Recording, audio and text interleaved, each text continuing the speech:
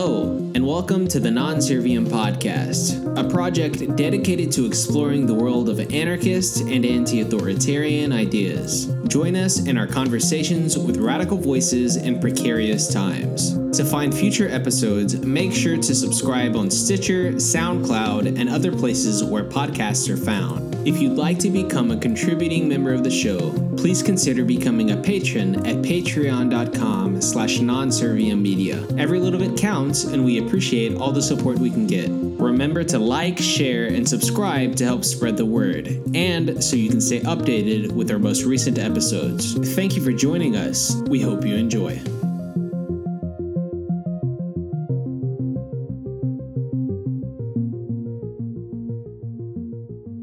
Hey there, everyone. Welcome to the Non-Serviam Podcast. I'm your host, Joel Williamson, and today we have on Crispin Sartwell as a guest. Crispin is a professor of philosophy at Dickinson College. He received a Bachelor of Arts from the University of Maryland, a Master of Arts from Johns Hopkins University, and a PhD from the University of Virginia. Crispin is an individualist anarchist and political philosopher with significant interest in analytic philosophy, aesthetics, and theory of knowledge. He has an extensive and professional experience in journalism and music criticism and has written and published around 20 books. Without further ado, Crispin Sartwell, welcome to the show. Hi, Joel. How you doing? Not bad. I'm enjoying my early day off here, and it's actually quite nice outside, so I'd say it's a pretty good day over here in Austin. How about you? I'm good. I don't think I've written 20 books, though. That seems a little strong. Really? 10 or 12. I read 20 on your blog. I read like 18 on your blog. Yeah. Okay. There might be quite a few, I guess. It depends on what counts as a book and what counts as being an author and stuff like that, I guess. Yeah, fair enough. All right. I remember distinctly reading at least one of your books. Oh, good. Appreciate it. Yeah, for sure. I loved it. It was about 7 years ago. I read your book, Against the State, An Introduction to Anarchist Political Theory, not to be confused with the ANCAP Manifesto by Lew Rockwell. Yeah. And I got to say, it was definitely instrumental in helping me to shape my understanding and acceptance of anarchism. And I guess I should also note that this book was given to me by an anarchist who stole it from the library. But, you still got it? Yeah, I still got it. Of course I do. Yeah. I'm not giving it back. I still have books from my junior high school library, from 72. Yeah. Someday I'll bring them back. Racking up those fees, that's for sure. No doubt. All right. Well, what's this book all about, and why'd you decide to write it? Well, okay. I guess it's been a while. What was that, 2000? Let's see, 6, 8? I'm not sure. I just arrived at Dickinson College as a leave replacement for a person who was teaching the philosophy courses or the theory courses in the poli-sci department. And so I taught section after section of, basically introduction to political philosophy. Running through Plato, Aristotle, Hobbes, Locke, Rousseau, whatever, Marx, maybe Thoreau. And I hadn't really written a lot straight on political philosophy before that. And I hadn't really taught directly in political philosophy that much before that. But, going semester after semester through all these famous arguments for the legitimacy of state power, I found myself getting more and more hostile to these arguments, like, social contract theory or utilitarian justifications for state power, and just feeling like that they were incredibly fallacious, actually, and just trying to rationalize oppression, essentially. And so, I just kind of got my irritation out, even though, so when you're teaching these texts, though, you have to at least take a stab at showing why they're plausible, right? So, I had to sort of in some way present them sympathetically over and over and over again. Yeah. And so I guess I just went home and wrote my attack on them because I didn't feel like I could bring that out, or at least not fully in the class. So I guess it was but I've been an anarchist all my life, basically, or since I could really think about these things. Mm-hmm. I guess I always planned maybe to address some of those questions in a book or other context. Right. Well, why don't we see if we can quickly go through some of the more popular justifications for state power and why they fell? Sure. Let's start with social contract theory. What's wrong with that? Okay. Yeah, and basically that is the structure of the book. I mean, there's a lot of other things you could do and should do with anarchist theory, and much more positive things, really. But it's a fairly short book dedicated to just primarily destroying the philosophical arguments for justifications for state power. And I guess that's maybe more like a ground clearing exercise than a full-fledged anarchist vision of the world or something. But yeah, okay, so social contract theory, which we would associate with Thomas Hobbes, John Locke, and Jean-Jacques Rousseau. Those are the famous ones. There are many versions, so including contemporary versions. I mean, maybe John Rawls has a version of it of some sort. I mean, okay, so the question is, what justifies the coercive power of the state? All right. So first of all, I define government in terms of as a group of people exercising coercive power over a certain geographical area, let's say. Mm-hmm. Right.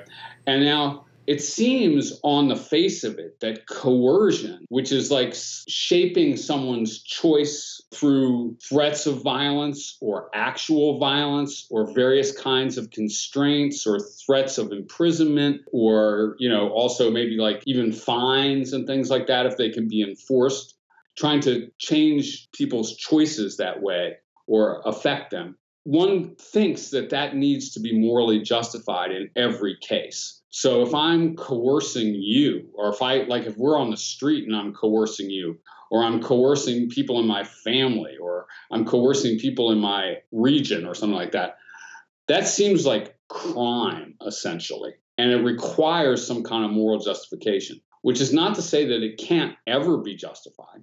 There might be cases where coercion can be morally justified. And you could probably think of something, you know what I mean? But in every case where coercion runs between two people or two groups or whatever, it requires a moral justification. So since state power rests on coercion or employs coercion pervasively, it must be morally justified. So, okay, social contract theory justifies it by the alleged fact that people have agreed to have this coercive power operated over them. So, Hobbes pictures human beings living in a state of nature, which is, that just means a situation with no government. I mean, he kind of portrays this as an actual historical event or series of events. And, famously, life in the state of nature, according to Hobbes, is nasty, brutish, and short, because he pictures people as fundamentally self-interested. And if that's unchecked by coercive authority, we'll just rob and murder each other every chance we get, basically. And everyone will be in danger all the time.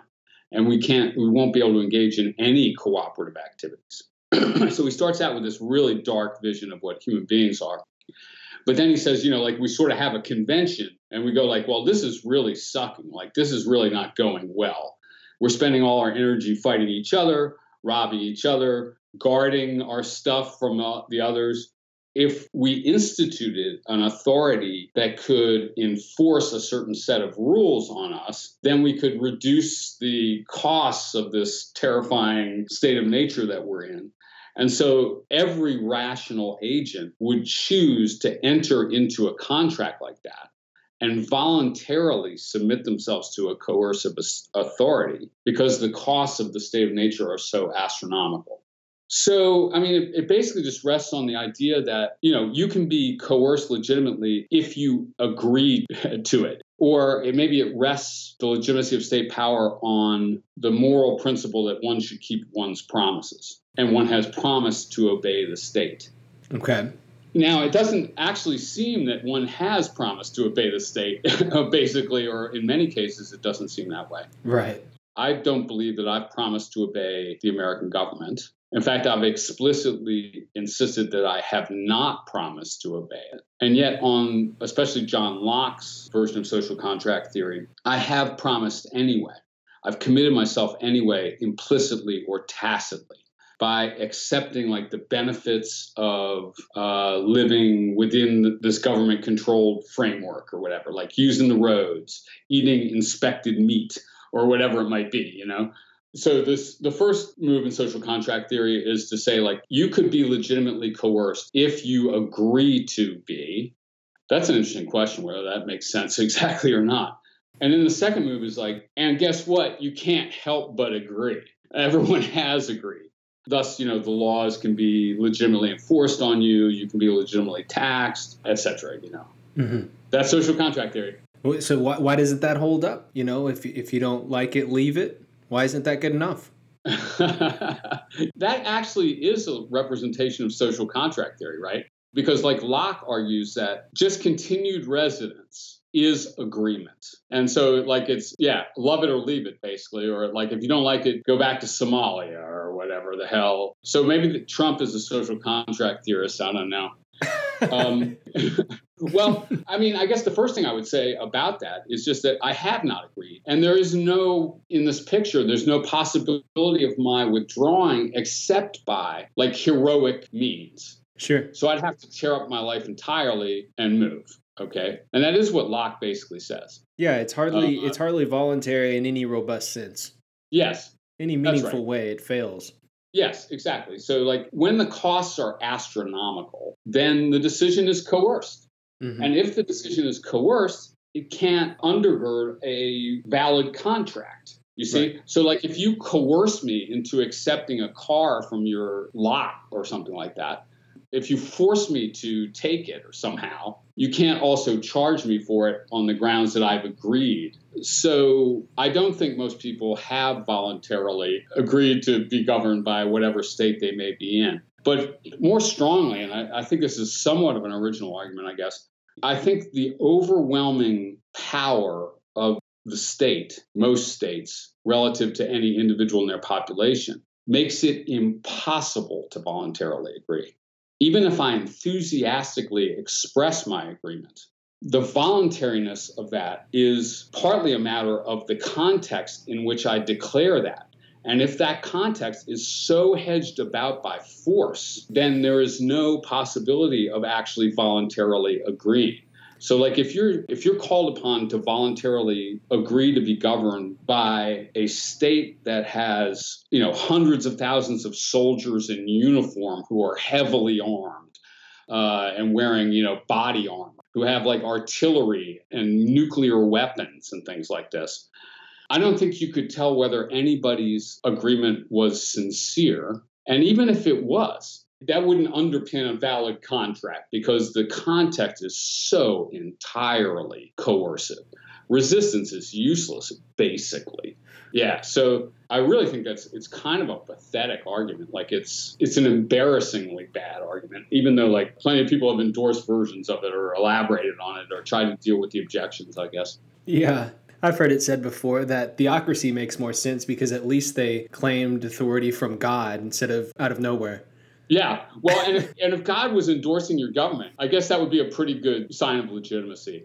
I might get worried about the legitimacy of God at that point. Well, yeah, I mean, at that point, we'd have to abolish God. Yeah. Well, a lot of anarchists have been in that vein too, right? Like Bakunin, let's say. Mm-hmm. Like if God existed, it'd be necessary to abolish him. Right. Yeah.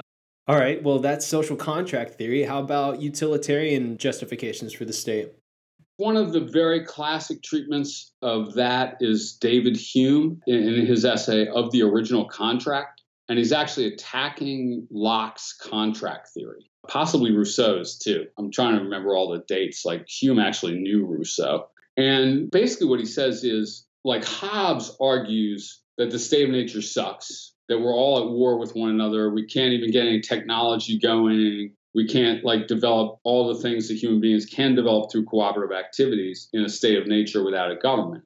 In Hobbes and Locke, that's why we come together and agree to be governed by one of us or some of us. For Hume, I mean, Hume just goes like, well, let's skip this agreement thing, which never happened. Like Hume is really sharp on that. He's like, there is no such agreement. There never was. That's just a fiction. And furthermore, it's an unnecessary fiction because all you need is the fact that it's complete disaster to live in anarchy, okay, in the state of nature. If it is a complete disaster and everyone suffers and no one can be happy, then that's all the argument you need for coercive authority. Let's just leave it at that. That seems to me, that to me makes a lot more sense than social contract theory. But why is that wrong? Okay. I mean, it depends on an assessment of the utilitarian effects or the overall effects on human happiness of government versus no government. Now, I mean, this is a problem with utilitarianism in general.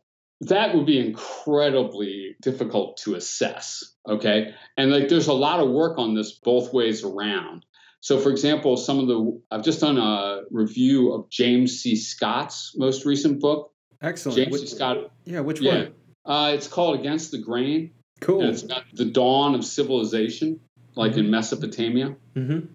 And, he's worked his whole life, James C. Scott, who I think is one of the most important theorists working now, he's worked his whole life to show that life without government has been very common among human beings, has been consciously chosen by many cultures, and that it's not so bad, or that it's probably better overall than life with government. Okay, so much empirical data is potentially relevant to that. That's such an obscure question. And of course, it's such a general question. I mean, there could be situations without governments that are total utilitarian disasters.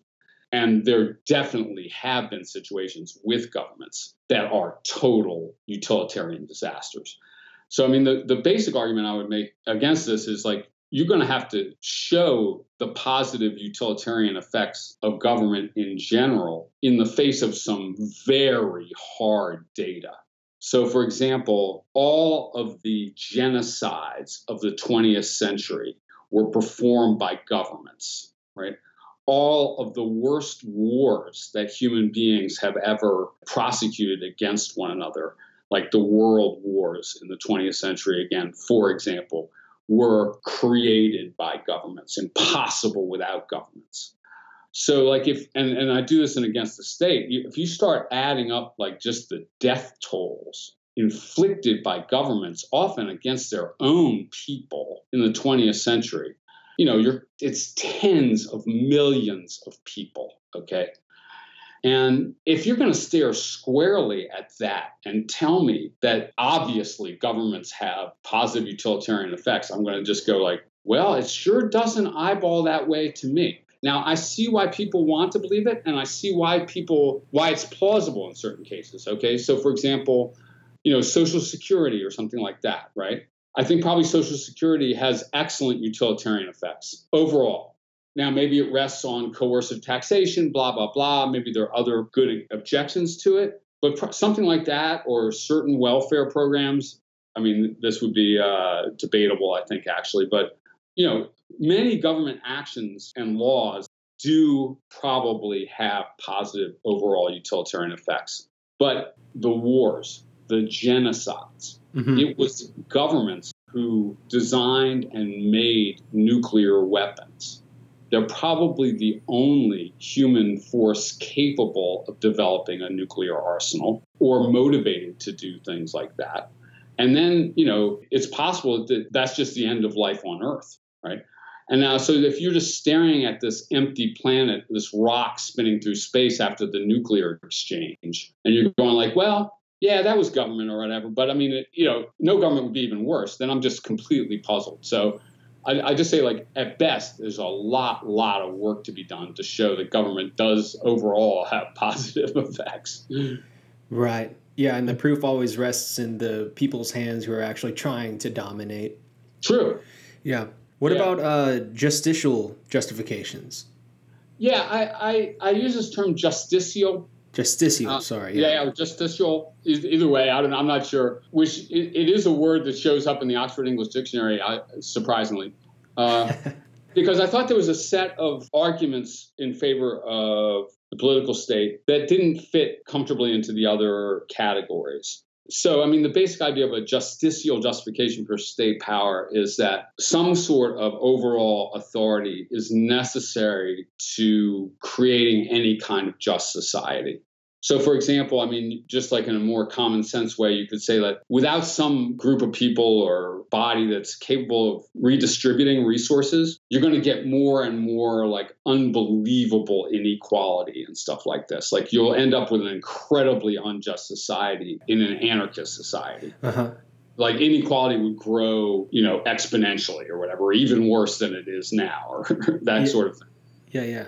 Yeah. And so I think like Plato's justifications in the Republic, I mean, he doesn't really like try to justify state power from the ground up, but I think this is really Rawls's position in, more recent political philosophy, is that you can't have a just society without a power capable of making overall decisions about how resources are going to be allocated and stuff like that. So it's some sort of overall structure of coercive authority is essential to the possibility of justice, I think, is the position. Sure. The common concern of sociological inequality and all that often separates the political and the economic, whereas in reality, they're connected in a lot of important ways that often gets overlooked. Yeah, quite true. Yeah. I mean, I have a whole battery of arguments along those lines too, actually.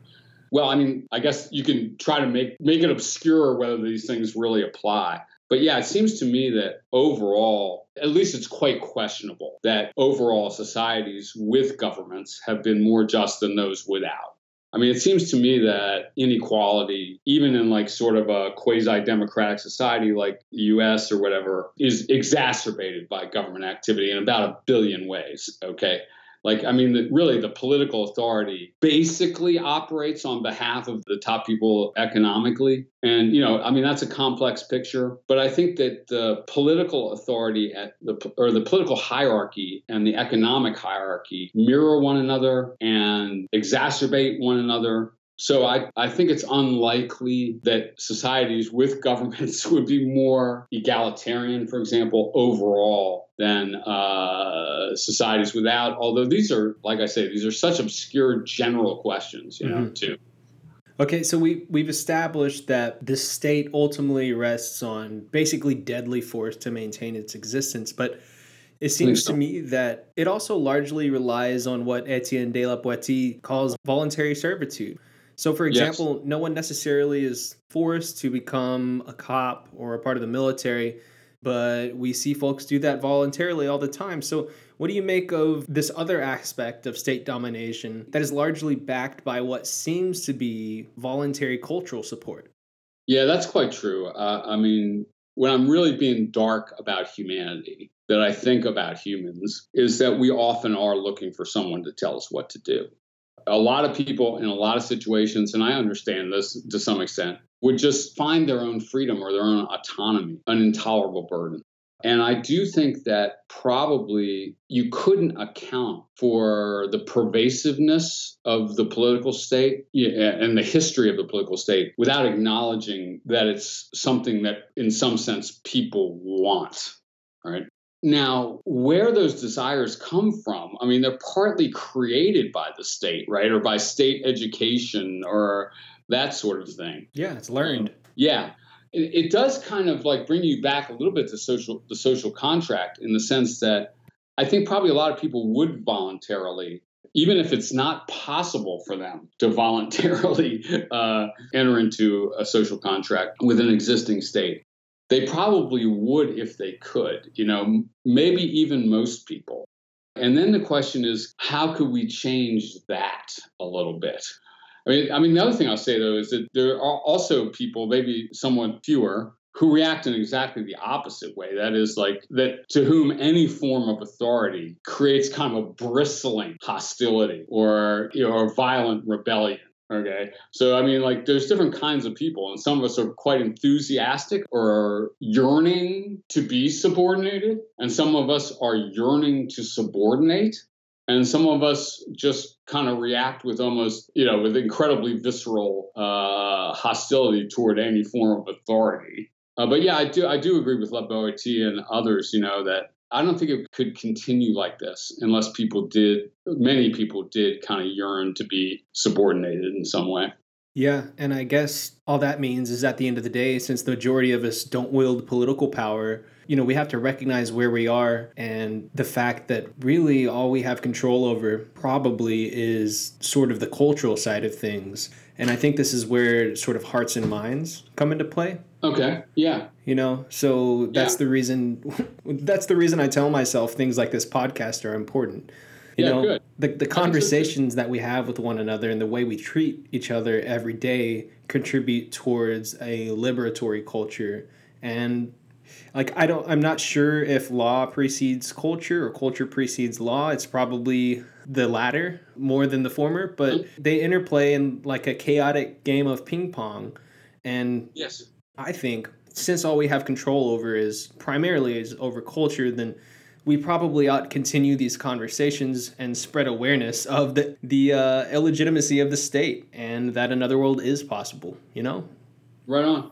I think like someone like Thoreau, I think that's what he thought he was doing, like kind of pricking the conscience of people. Like he didn't think he was going to overthrow the US government or stop the war with Mexico even. But what he thought was he was going to like show people that they are capitulating and how bad the results are, and maybe like spur them to a kind of pride in autonomy, individual or collective, or like just secession from the unjust system and so on, Sure. Yeah. I mean, so I agree. Like, I mean, in a way, it's too bad, right? And when I was much younger, I dreamed or expected a revolution to change this whole thing, maybe violently or necessarily violently or something like that. Yeah. I guess I don't think about it like that anymore. You know what I mean? Like, I guess I stopped expecting that and maybe stopped affirming it. So I kind of agree with you. Like, we kind of it's about communicating with each other more than, at least maybe at this point, like marching on the Capitol with rifles or something, Yeah, I feel that. No, yeah, like I think one pitfall of like sort of a revolutionary way of looking at things is it's waiting to happen always and it's never actualizing. I mean, you could argue that like dramatic change into a free society is revolutionary in and of itself, but I think what we're talking about is specifically like formal violent revolution or something like that. And one of the pitfalls of that kind of thinking, in my opinion, additionally, is that like you can sort of enter this sort of toxic paternalism that says like, I hope the worst presidential candidate gets elected so we can whip these people into shape and we can finally take up arms. So that kind of, has bad results also. Yes, I don't think that's a good approach, because you might just end up with like a bunch of oppression and not much response or not a good response, and people are going to suffer. Sure. If you're rooting for Trump, to keep winning so that we can have a revolution, I mean, I don't know, like you're kind of fantasizing, right? Like, like that sounds okay. Well, and plus late in my life, I guess I've become a pacifist and a Quaker. So I guess I have a different view on the possibility and the legitimacy of violent revolution. But I also still feel like, okay, because the other side of this is if we don't do that or don't, recommend that, aren't we basically just passively capitulating? I mean, is change possible? Right. Aren't we all effectively pacifists to that extent? Yeah. Most of us anyway. Yeah. But I mean, there's all kinds of alternatives as far as change goes. There's counter economics, there's building alternatives, there's insurrection. There's all kinds of different things that we can do, not to just survive, but help chip away at this monster.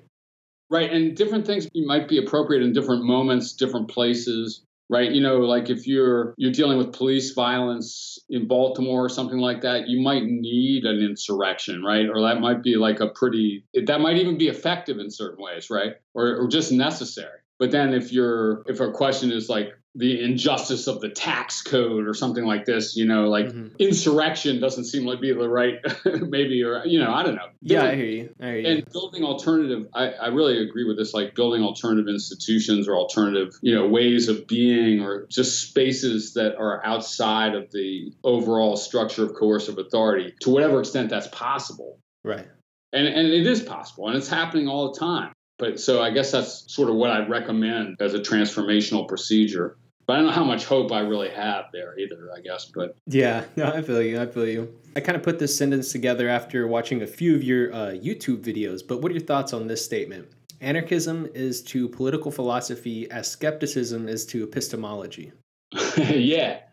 Within political philosophy, it's essential. It has been essential in the history of Western political philosophy for sure. So I'm thinking, like, for example, Descartes' method of doubt. So how do we know anything? How do we know whether we know anything? Well, let's try to doubt everything that we believe so we don't admit any untested assumptions or whatever. Let's destroy all, tear down the foundations and build anew so we can be assured that our beliefs are justified, or as close to true as we can get them. So that's the function of skepticism within epistemology, is to test knowledge and theories of knowledge, to press on them. And I think this is, and I really think anarchism is functioned just that way in political philosophy. So it's really kind of funny that so much Western political philosophy is concerned with the justification of state power. So you're Hobbes or Locke in the 17th century. And I mean, a lot of people, I think, believe that there were no anarchists in the 17th century. Okay. Mm-hmm. I mean, so like if you're looking at histories of anarchism, they might start with William Godwin or Proudhon or something like that, right? So well after that. So if there are no anarchists in the 17th century, what are Hobbes and Locke doing, devoting their whole careers, or a big chunk of their careers, to justifying state power in the face of apparently anarchist objections? Mm-hmm. First thing I want to say is there were anarchists in the 17th century, probably more than we know even, because we tend to get repressed often. But there were definitely religious anarchists in the 17th century. So I think you can't understand Western political theory at all without thinking about anarchism at its foundation in some way. Like the foundational questions only come from anarchists, right? Like, why is that okay for you to arrest people, or for you to fine people, or for you to take people's stuff or whatever, right? So if no one is pressing those objections, then Western political theory is actually kind of incomprehensible. So I think, like, even for Hobbes, even if he thinks it's just obvious that the anarchist alternative is so much worse, yet he's spending, a good decade trying to grapple with it and implicitly taking it very seriously indeed. And so I think, like, skepticism in epistemology and anarchism in political theory run very in parallel. They're the objections that are needed to develop a theory of knowledge or a political theory, I guess, within the Western tradition. How would you sum up the type of individualist anarchism that you endorse to someone who is unfamiliar with it? Yeah, I've wrestled with this. Sometimes I'm a little uncomfortable being called an individualist. Sometimes I'm not. Okay, so I guess I would associate my political philosophy, like if you really want to know what I think, you could maybe just read Civil Disobedience by Thoreau. And the kind of individualism that I endorse is the kind of individualism you get from people like Emerson and Thoreau. I mean, the reason I'm uncomfortable with it in some ways, with the term, is that you would so much associate it with capitalism, or like Ayn Rand. Right. Like that. And it sounds like you're in favor of self-seeking, or, the invisible hand, or something like this. And, it sort of gives you this picture of maybe each person in competition with all the other people, each person just trying to get theirs, or maximize their resources or something like that, and their security. And so I don't want to be associated with that kind of position. I don't want to be an Ayn Rand libertarian, or I'm sort of a libertarian, but maybe not in that vein. Sure. Or hyper-capitalist. Right.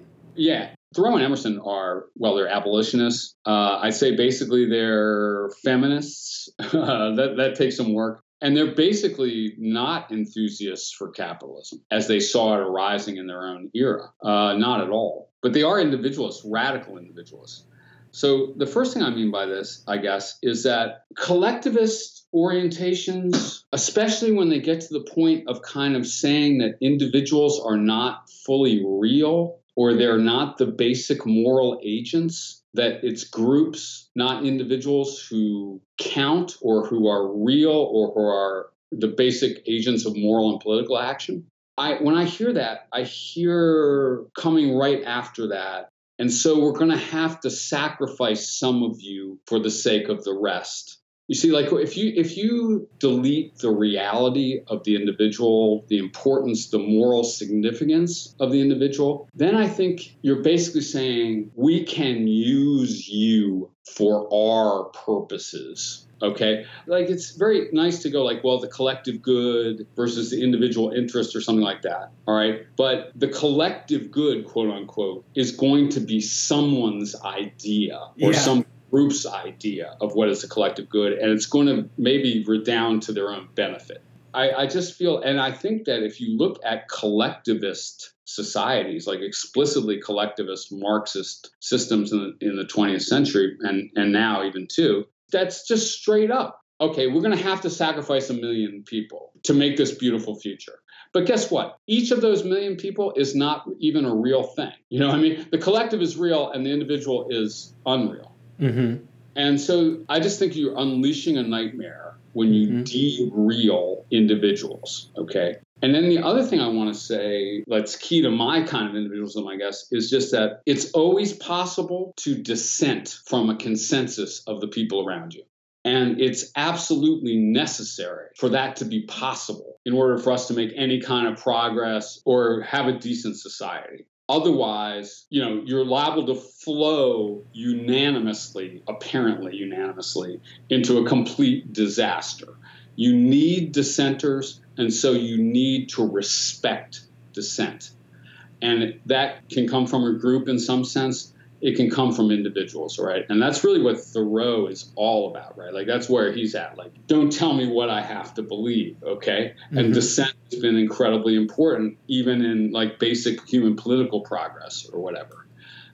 So just preserving the value of individual dissent. And so things like free speech as an individual right, I just think that that's key to any decent like human life together or something.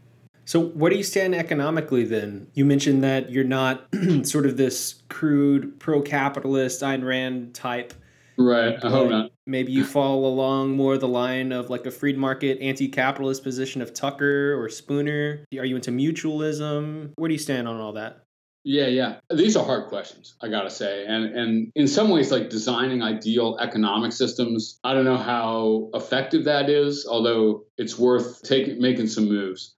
Yeah, I mean, I would identify as a mutualist, I suppose. I don't usually use that term.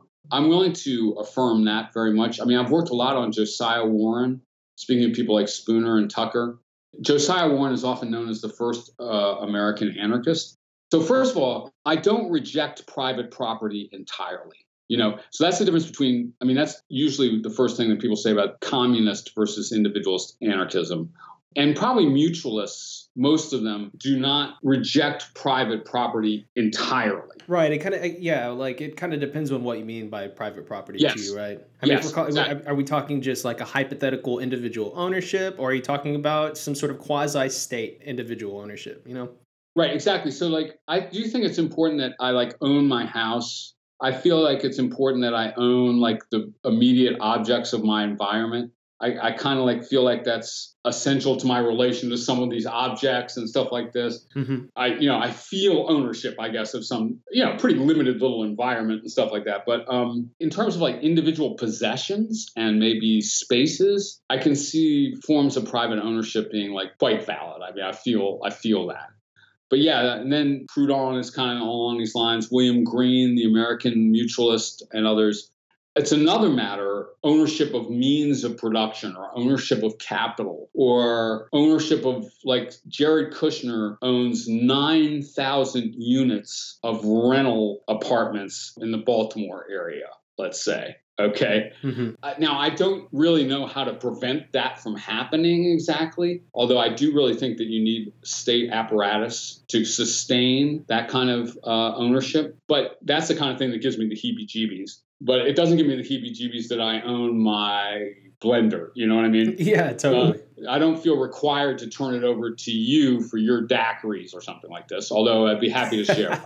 So Josiah Warren made all these very practical attempts to create a kind of labor economy, a labor exchange economy. Y'all can look this up or whatever, but time stores in which people bought goods using labor notes, that is, pledges to work, and kind of moving out from there into a very complex labor exchange situation. He managed to found several towns and construct the houses and all this, and have pretty successful communities, basically with no state money or whatever, but through procedures of labor exchange. I think the stuff you get in Mutual Banking by William Green and kind of Proudhon's concepts along those lines and stuff like that, very promising. And some of them have been tried. I mean, something like a credit union is not even that far from that, I think. And, there are many forms of labor exchange, informal and formal, that are pretty central to the economy anyway and stuff. So, yeah, I like the mutualist move, basically. Cool. All right, so a lot of people associate individualist anarchists with Stirner and his amoral egoism. What are your thoughts on his whole approach to this thing? Stirner is, I definitely don't count myself an egoist, man. And I really do see that as kind of monstrous. And if you're reading Stirner, he keeps kind of saying or hinting that only his own consciousness is real or something like that, or real to him. And that's true for each of us, maybe. I don't believe that. I don't want to believe it. Now, Stirner is a much better, more interesting intellectual figure than people sometimes think. And every time I return to him, I think like, wow, there's about 30,000 interesting ideas here. And plus, he sounds like Friedrich Nietzsche. He's quite a bit before Friedrich Nietzsche. I've heard Nietzsche was influenced by him. Yeah, and maybe not acknowledged either. Definitely not sufficiently acknowledged. Even the whole tone. And I do like his I love the iconoclast. Like he just rips and tears at so many things that people, all believe without thinking about it, or like he presses on all these assumptions, all these moments in history. So I think like he's quite brilliant. Mm-hmm. I mean, Karl Marx was obsessed by him, wrote a whole gigantic book trying to refute him. So it's an interesting thing, but I would contrast that kind of egoism to like an Emersonian style individualism.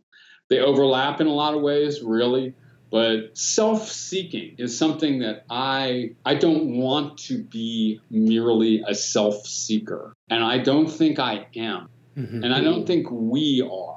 I mean, I don't know if Stirner really, if Stirner is a psychological egoist in that sense. I guess he is more or less. Like we're always seeking our own gain, although it's not just economic for Stirner. It's all this kind of ego stuff and self-image and things. I guess I don't want to believe that about myself, and I don't believe it about myself. And I do want to open up the possibilities, keep open the possibilities, and expand the possibilities of cooperative action. Yeah, I hear you. I think there is that in Stirner, but I also understand your hesitancy with embracing him fully.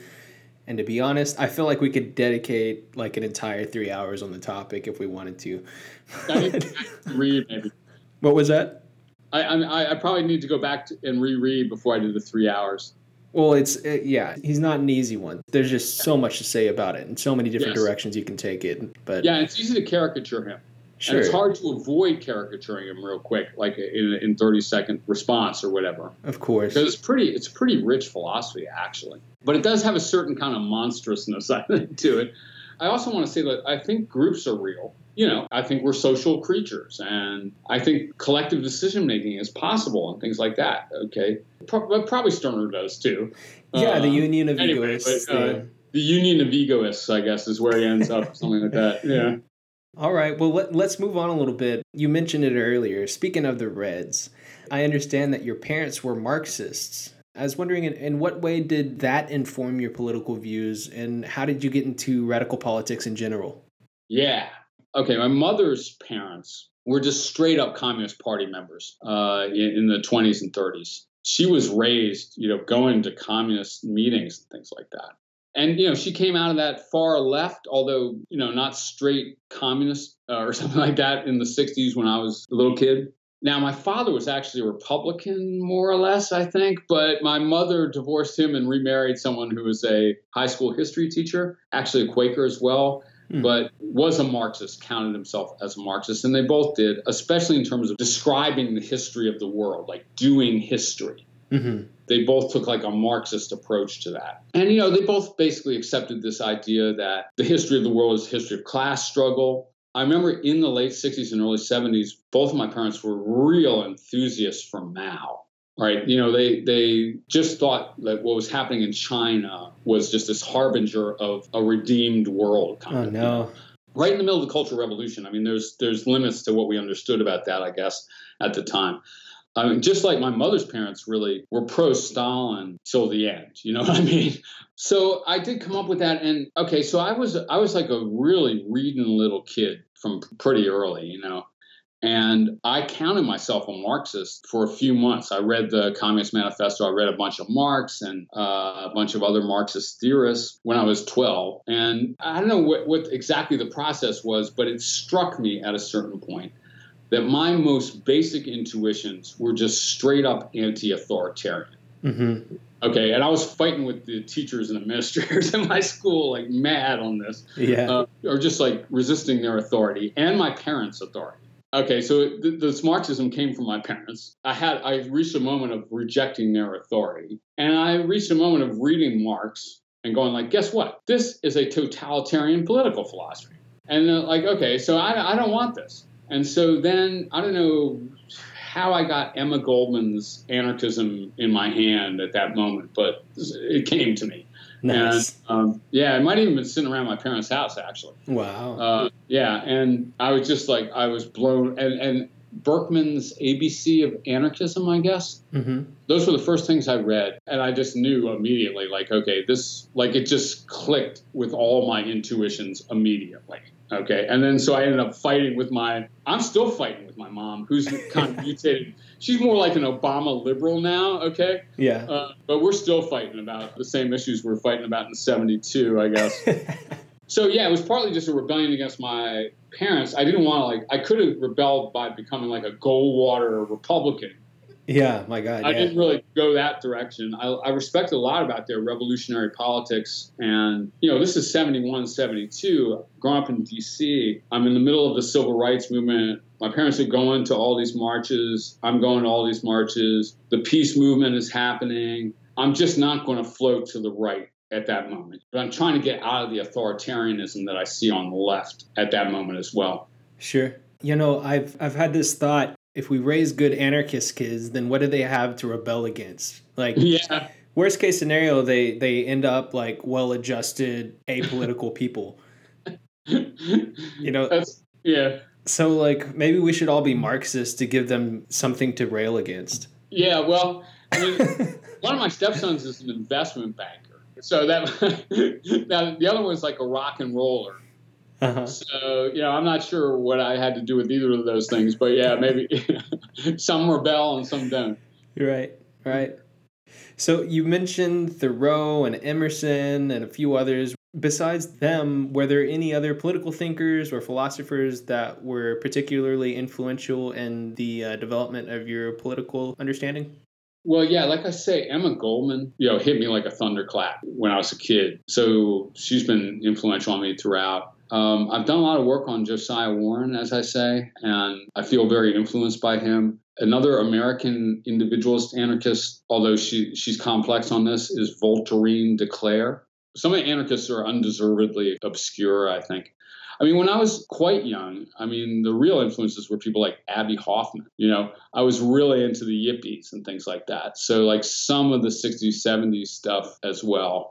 Malcolm X was a huge influence on me, although maybe not to make me an anarchist exactly, but Nozick's Anarchy, State and Utopia. Mm-hmm. Yeah, I'm trying to think who contemporary. I love David Graeber and James C. Scott.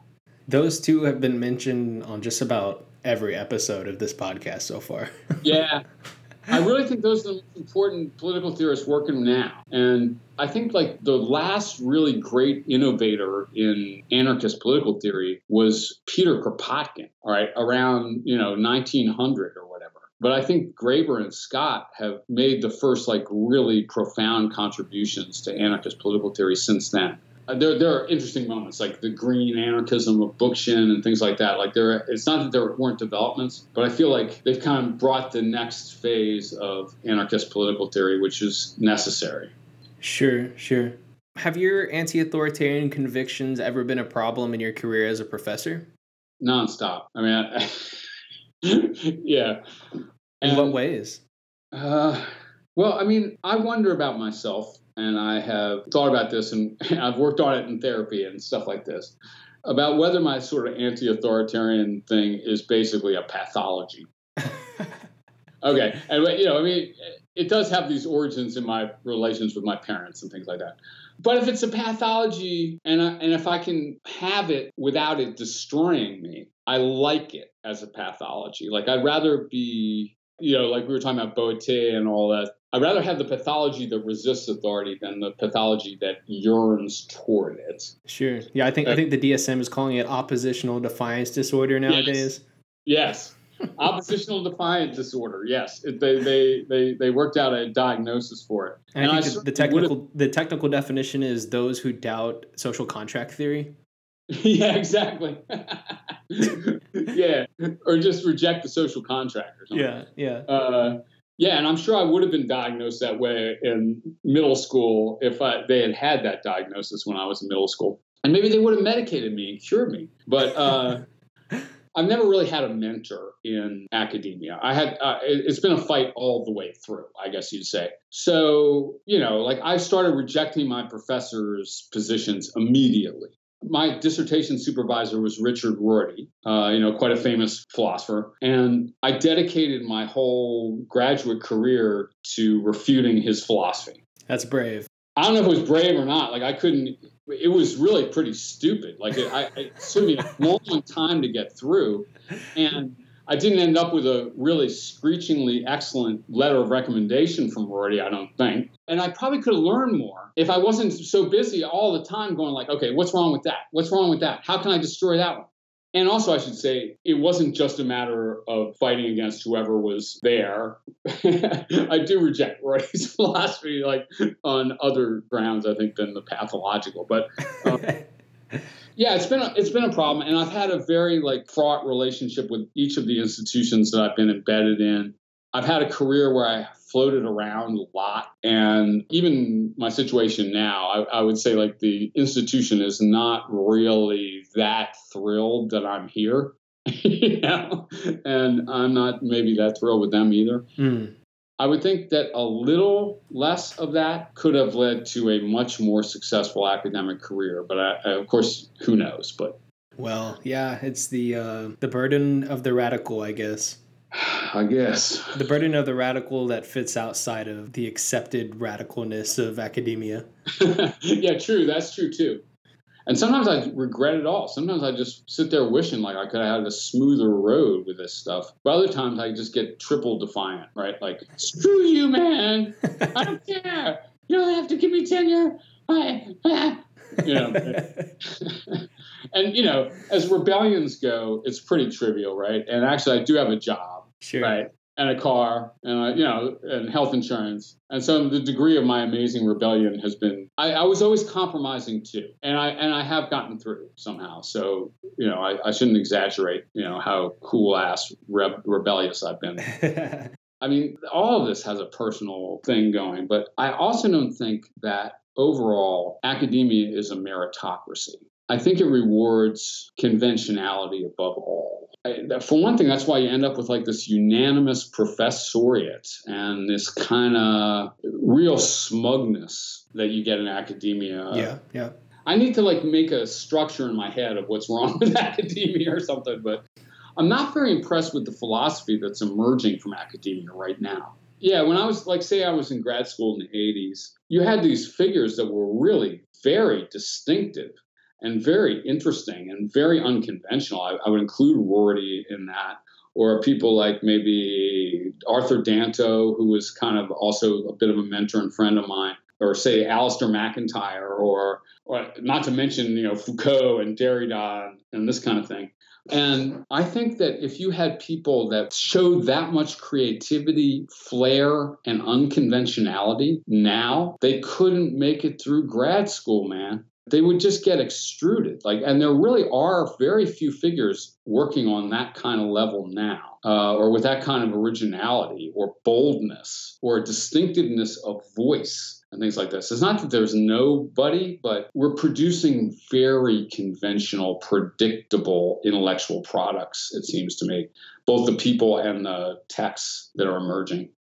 I don't know how to explain that either. A continual drift towards conformity and ideological conformity. I think part of it is economic pressure. In other words, people are really just worried about how do I not die in this career? And so I think that puts a lot of pressure for conventionality, agreement, kind of nodding along, unanimity. You don't want to make the fatal mistake, which is so easy, man. Like the wrong sentence coming out of your mouth at a conference, the wrong title of your next paper, the wrong disagreement with that senior professor or something like that, that can end you now. You know what I mean? Or at least people are experiencing it like that. They think like they're very anxious about their own survival. And I think that's part of what makes the product more conventional or whatever. Yeah. So I guess, do you think other young people considering academia, specifically anarchists considering academia, do you think they should continue down that path in that case?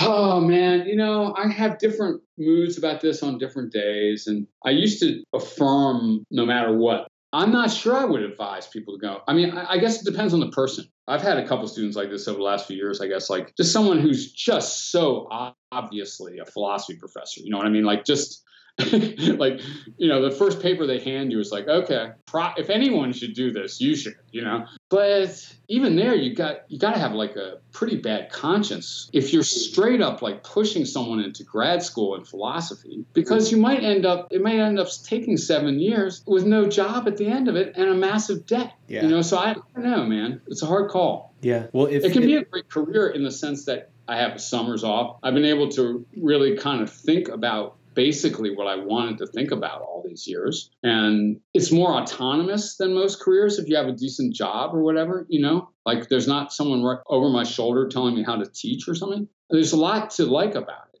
but there's more and more I feel overwhelmed by the problems of it too, though. Right.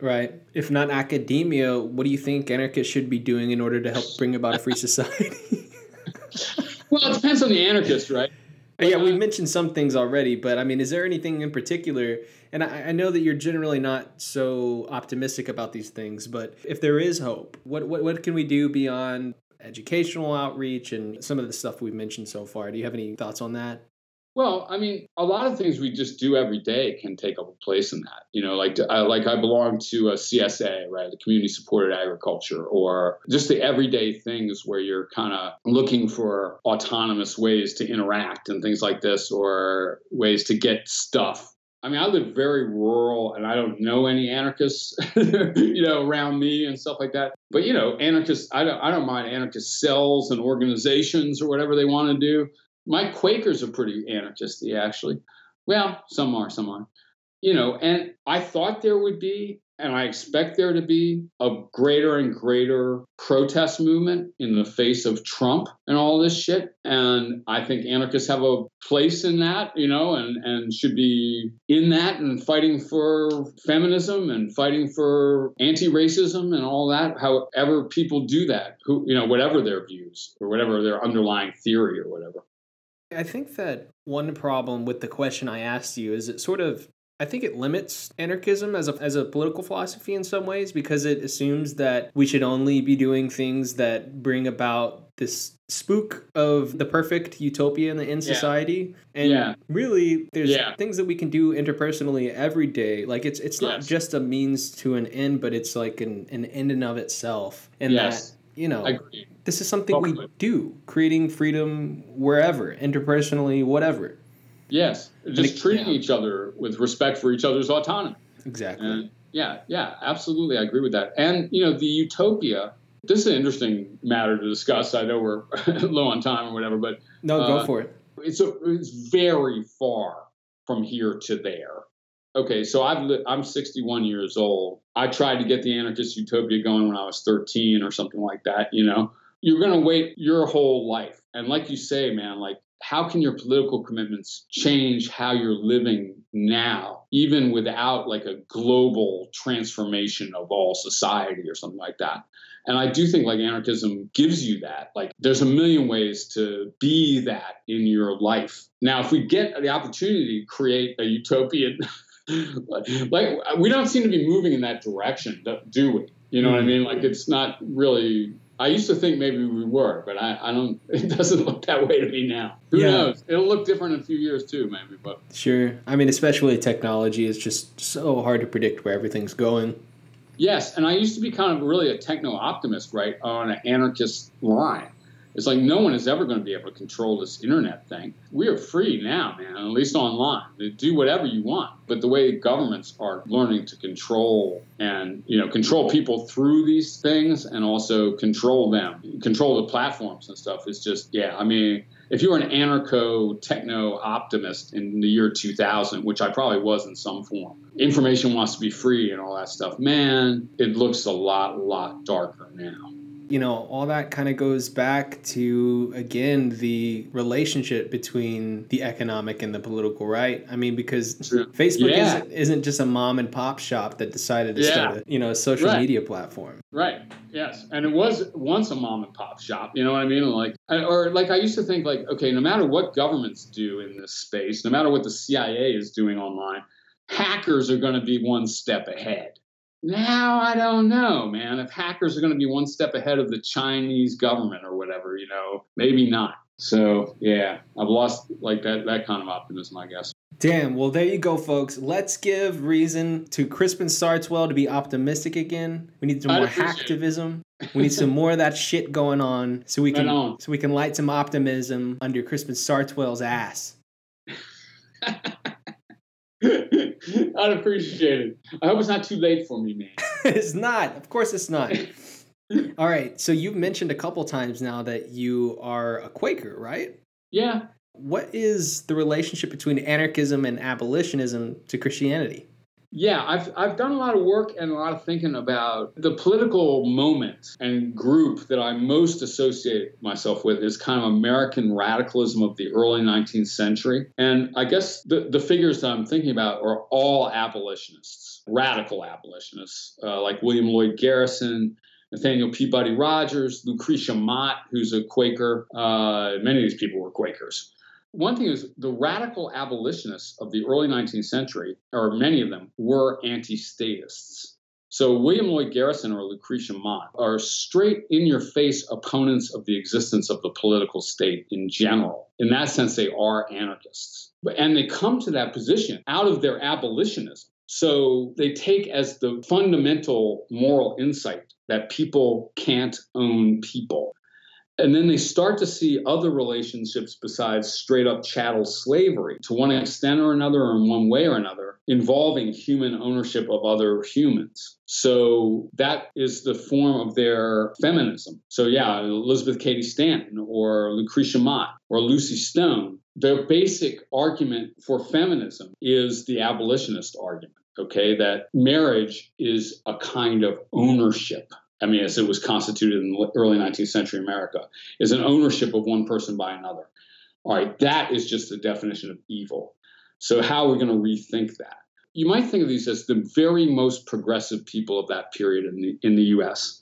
They're anti-racist, they're feminists, they're anti-capitalists too, even though capitalism is just coming on, like industrial capitalism. But they are individualists. So that's why I really kind of love this whole tradition. So there's a radical individualist feminism that's coming from people like Lucretia Mott. But they're also all Christians, really. I mean, this is not true of Emerson and Thoreau, even though they come out of Christianity.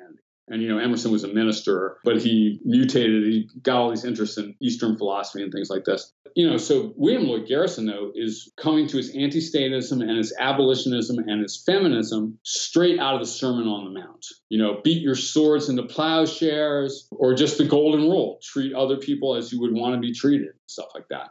That's definitely true of Lucretia Mott as well. She's a Quaker eldress, or a Quaker minister, really. And they're bringing it straight out of the Christianity. Even Elizabeth Cady Stanton's feminism, which is interesting, I think. I was an atheist my whole life, and my parents are both atheists. But I found myself yearning at a certain point for something. I guess I've been exploring different spiritual traditions for a long time. And I was just reading a whole bunch of Lucretia Mott and stuff like this. And I started going to Quaker meetings. And anyway. Quakerism by far seems to me to be the most palatable form of Christianity from my perspective. I guess me too. So here's a question on the lighter note, maybe one that's a little easier to answer. Has Christianity been a net benefit or hindrance on the world? Yeah, no problem. My first impulse is to say a net hindrance.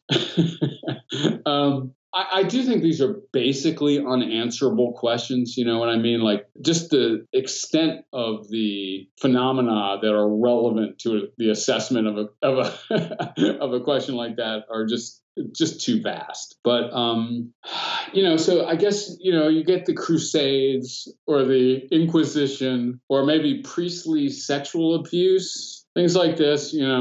You get Martin Luther King, like I say, Lucretia Mott and William Lloyd Garrison, the beautiful Sermon on the Mount, the unbelievable oppressions that have been committed in the name of Christianity, the wars, the deaths, you can't publish that theory, Galileos of Christianity. I mean, it probably is too big a question. So I think Quakerism overall has had a fairly positive effect. I suspect that Catholicism has not. Mm-hmm. But on the other hand, if you looked at, liberation theology in Latin America, or how many poor people have been fed by the Catholic Church or something, I'm just not sure how to tote it up, man. So I don't know. Yeah, I hear you. Let's skip to some actual fun questions now. All right, so I read on your Wikipedia that your great-grandfather, Herman Bernstein, broke the story about a secret correspondence between some world leaders during World War I in the New York Times. What was that all about? Yeah. Well, my great-grandfather, my mother's father, Herman Bernstein, is really a fascinating figure, actually. And I've got his book sitting around. I kind of came back to him and helped make the Wikipedia page on him and stuff.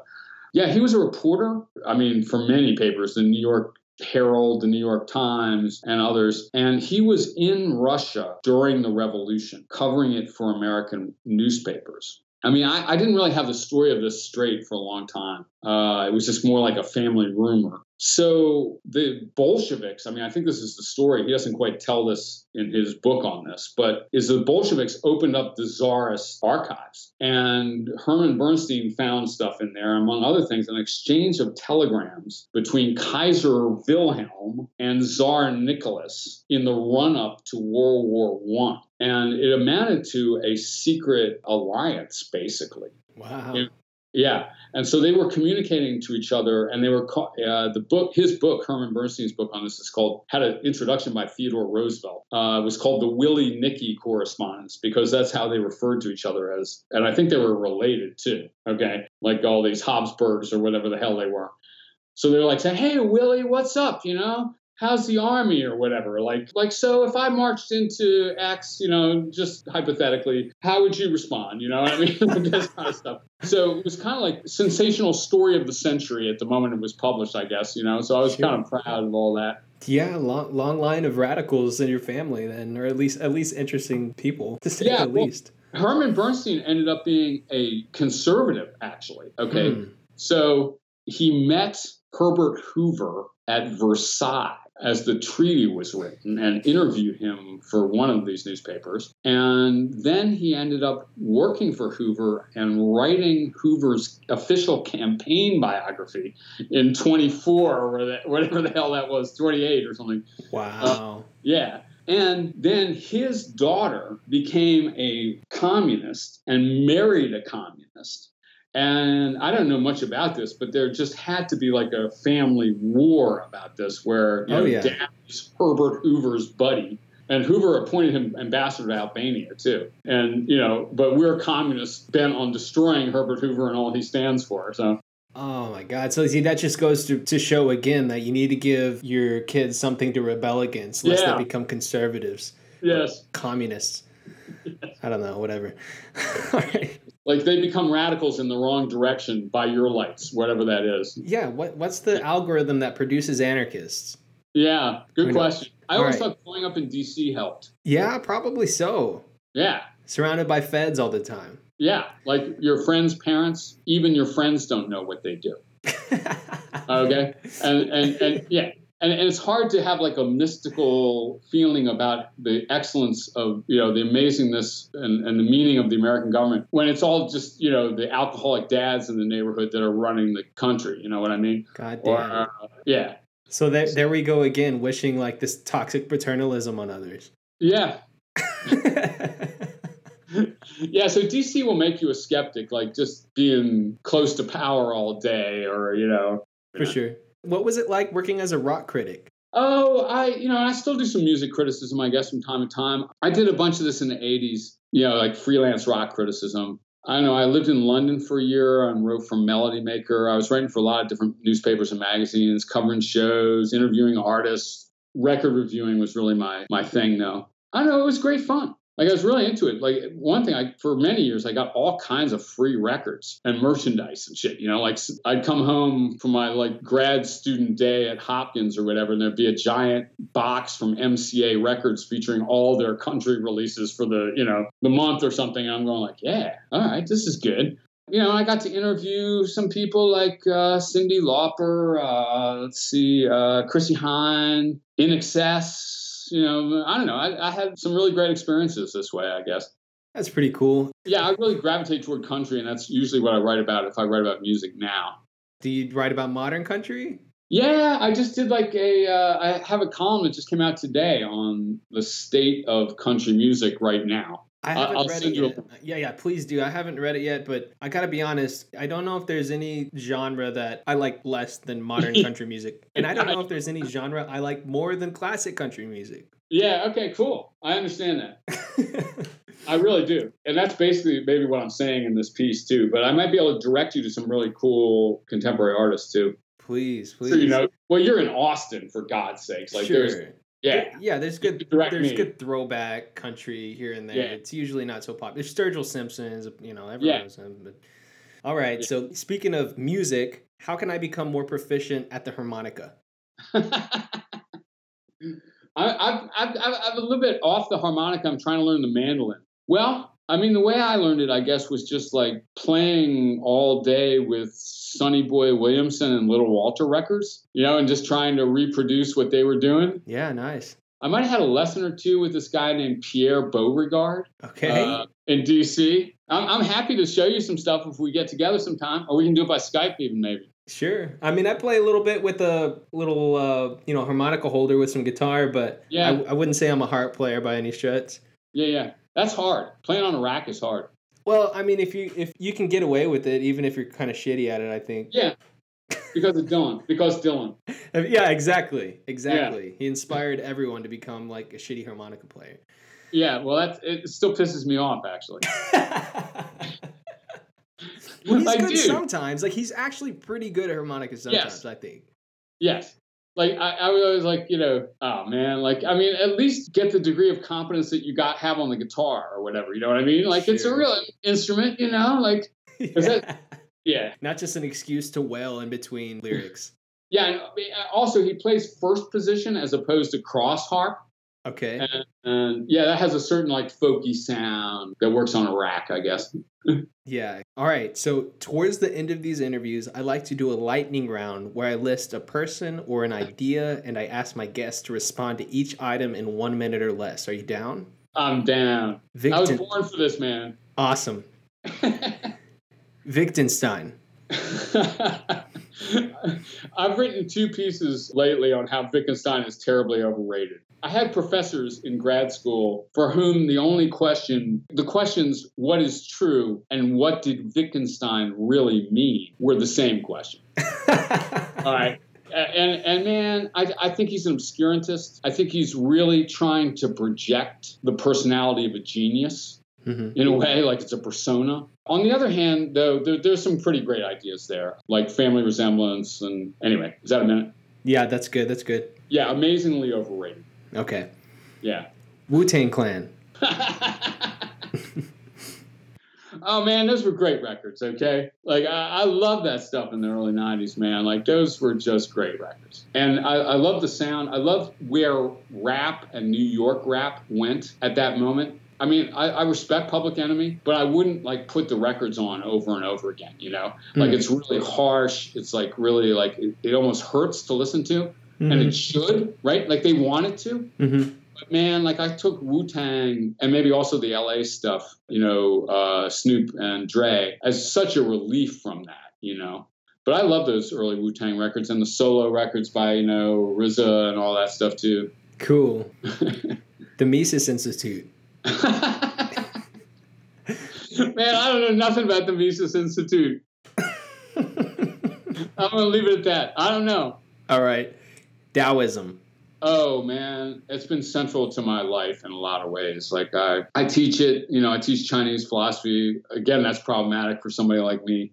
I got sober in AA in 91 or 90 in Nashville, and I needed a higher power, and it wasn't going to be the Christian God at that point at all. And I called it the Tao, and I drenched myself in Taoism. And I love the Tao Te Ching. I'm going to teach it again this year. I love the Zhuangzi very much. And for a long time, I kind of identified as a Taoist. I've translated the Tao Te Ching myself with help. And it's one of the central texts in my mind. And I also think it's an anarchist political text as well. Right.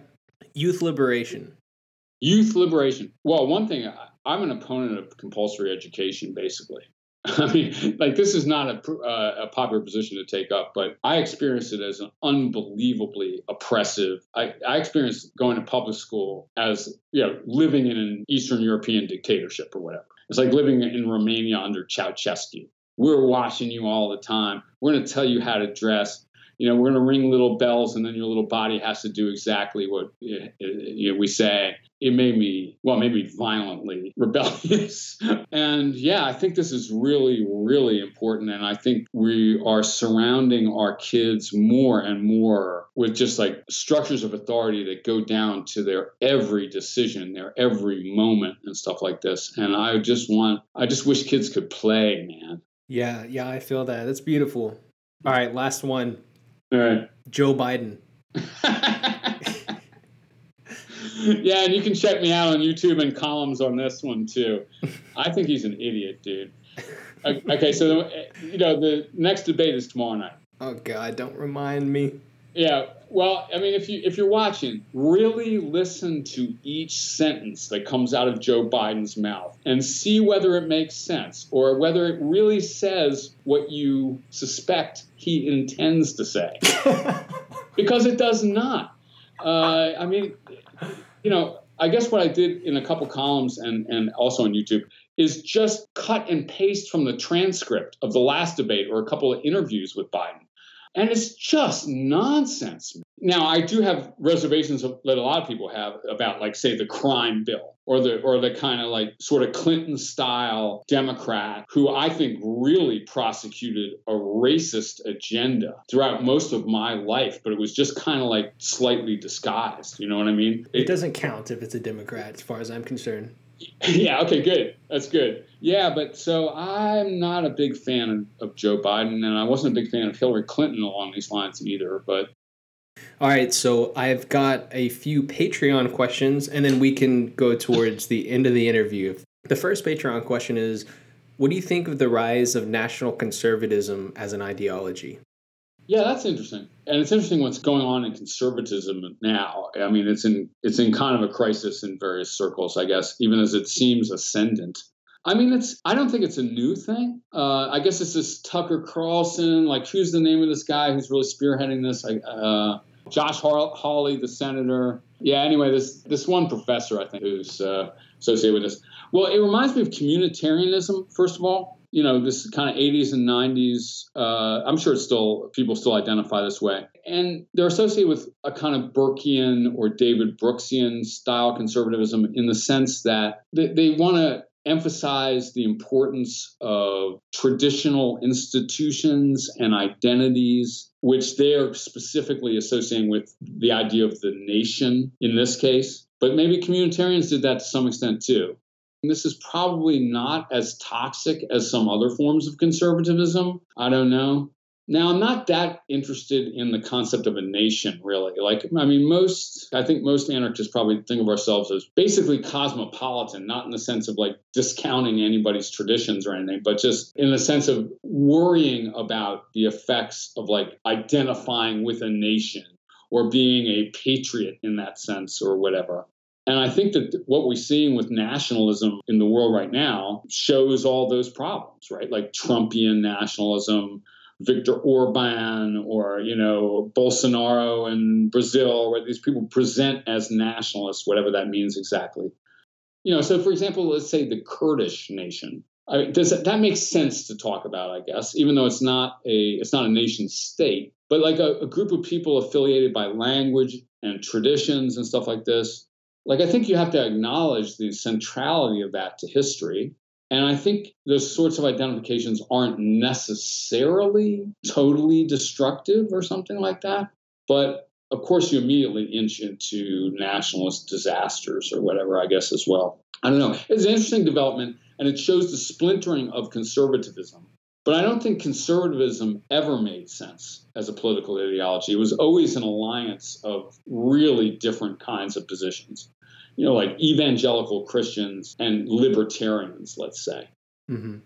All right. I mean, they are as opposed to each other as either of them is opposed to the left, if you ask me, or they should be. But they ended up in the same political party.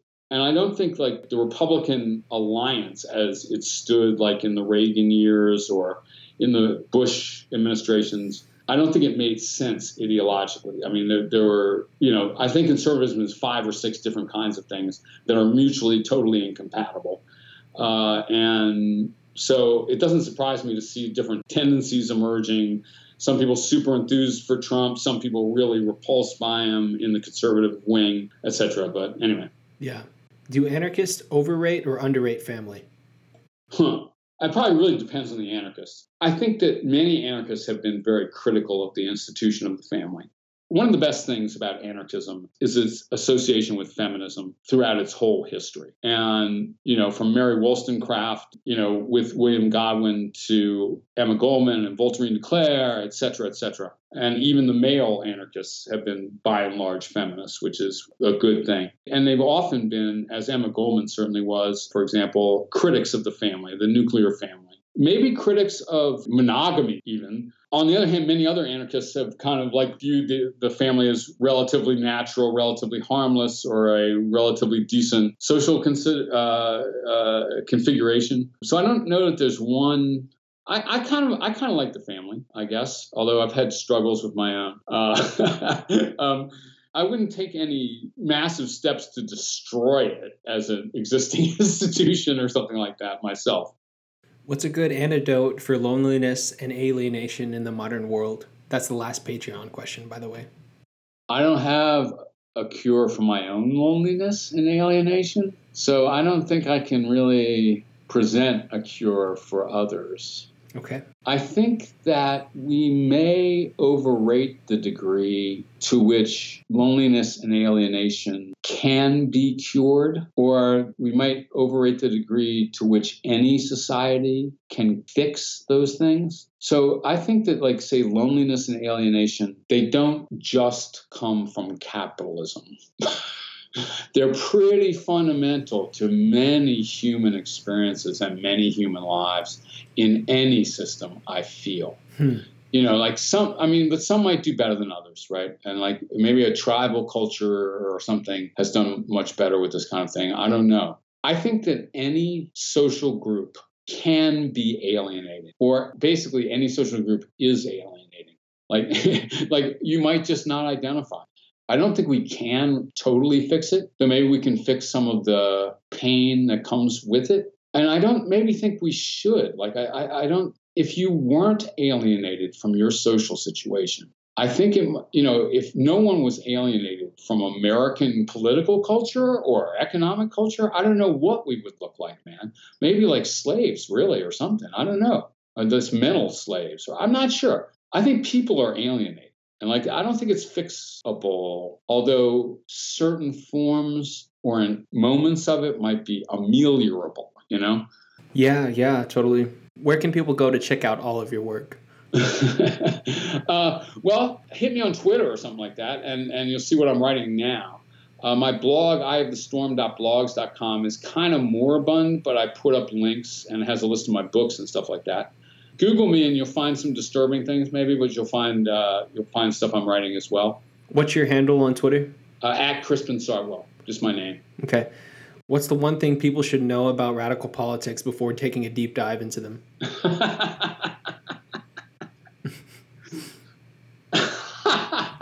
Now, the first couple things that ran through my head were just, really cynical, man, which sucks. Okay, like I had to say it's not going to work out. How about this? Like, it's essential, man. Like, it's all right. I mean, we are in a somewhat more radical moment. Even like AOC, and stuff like that, or even the fact that people are identifying as socialists, Like, I think radicalism, I guess on both sides, is coming up more, I mean, my own experience was, I don't know what to say about this. I mean, I come from out of the civil rights and peace movement eras, which were really when I was a kid. And a lot of my experience has been feeling like it kind of didn't work out, or just wondering whether it can possibly work out. But I'm glad people are still trying, man. But I don't know how much I'm trying myself, except just to express it, I don't know. Yeah, I hear you. All right, everyone needs to go follow Crispin, buy his books, read his blog. I want to thank you again, Crispin, for joining me on the podcast. Thanks, Joel. It's been fun. Cool, man. Yeah, I appreciate it. We'll talk to you again. Great. All right, bye. Bye.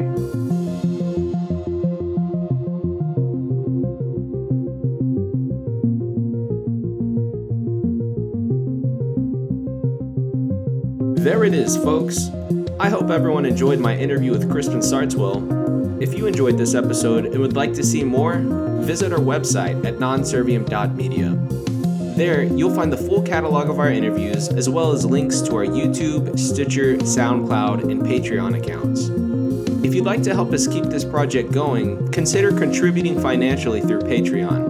When you become a patron, you'll get a sneak peek of who our next guest is, as well as have an opportunity to contribute an interview question for that guest. So if you think you have any interesting questions to ask, or if you just want to help us keep the lights on, head on over to patreon.com/nonserviummedia to join the team. You can also help us reach a larger audience simply by liking and sharing this episode. Thank y'all so much for tuning in. We'll talk to you soon.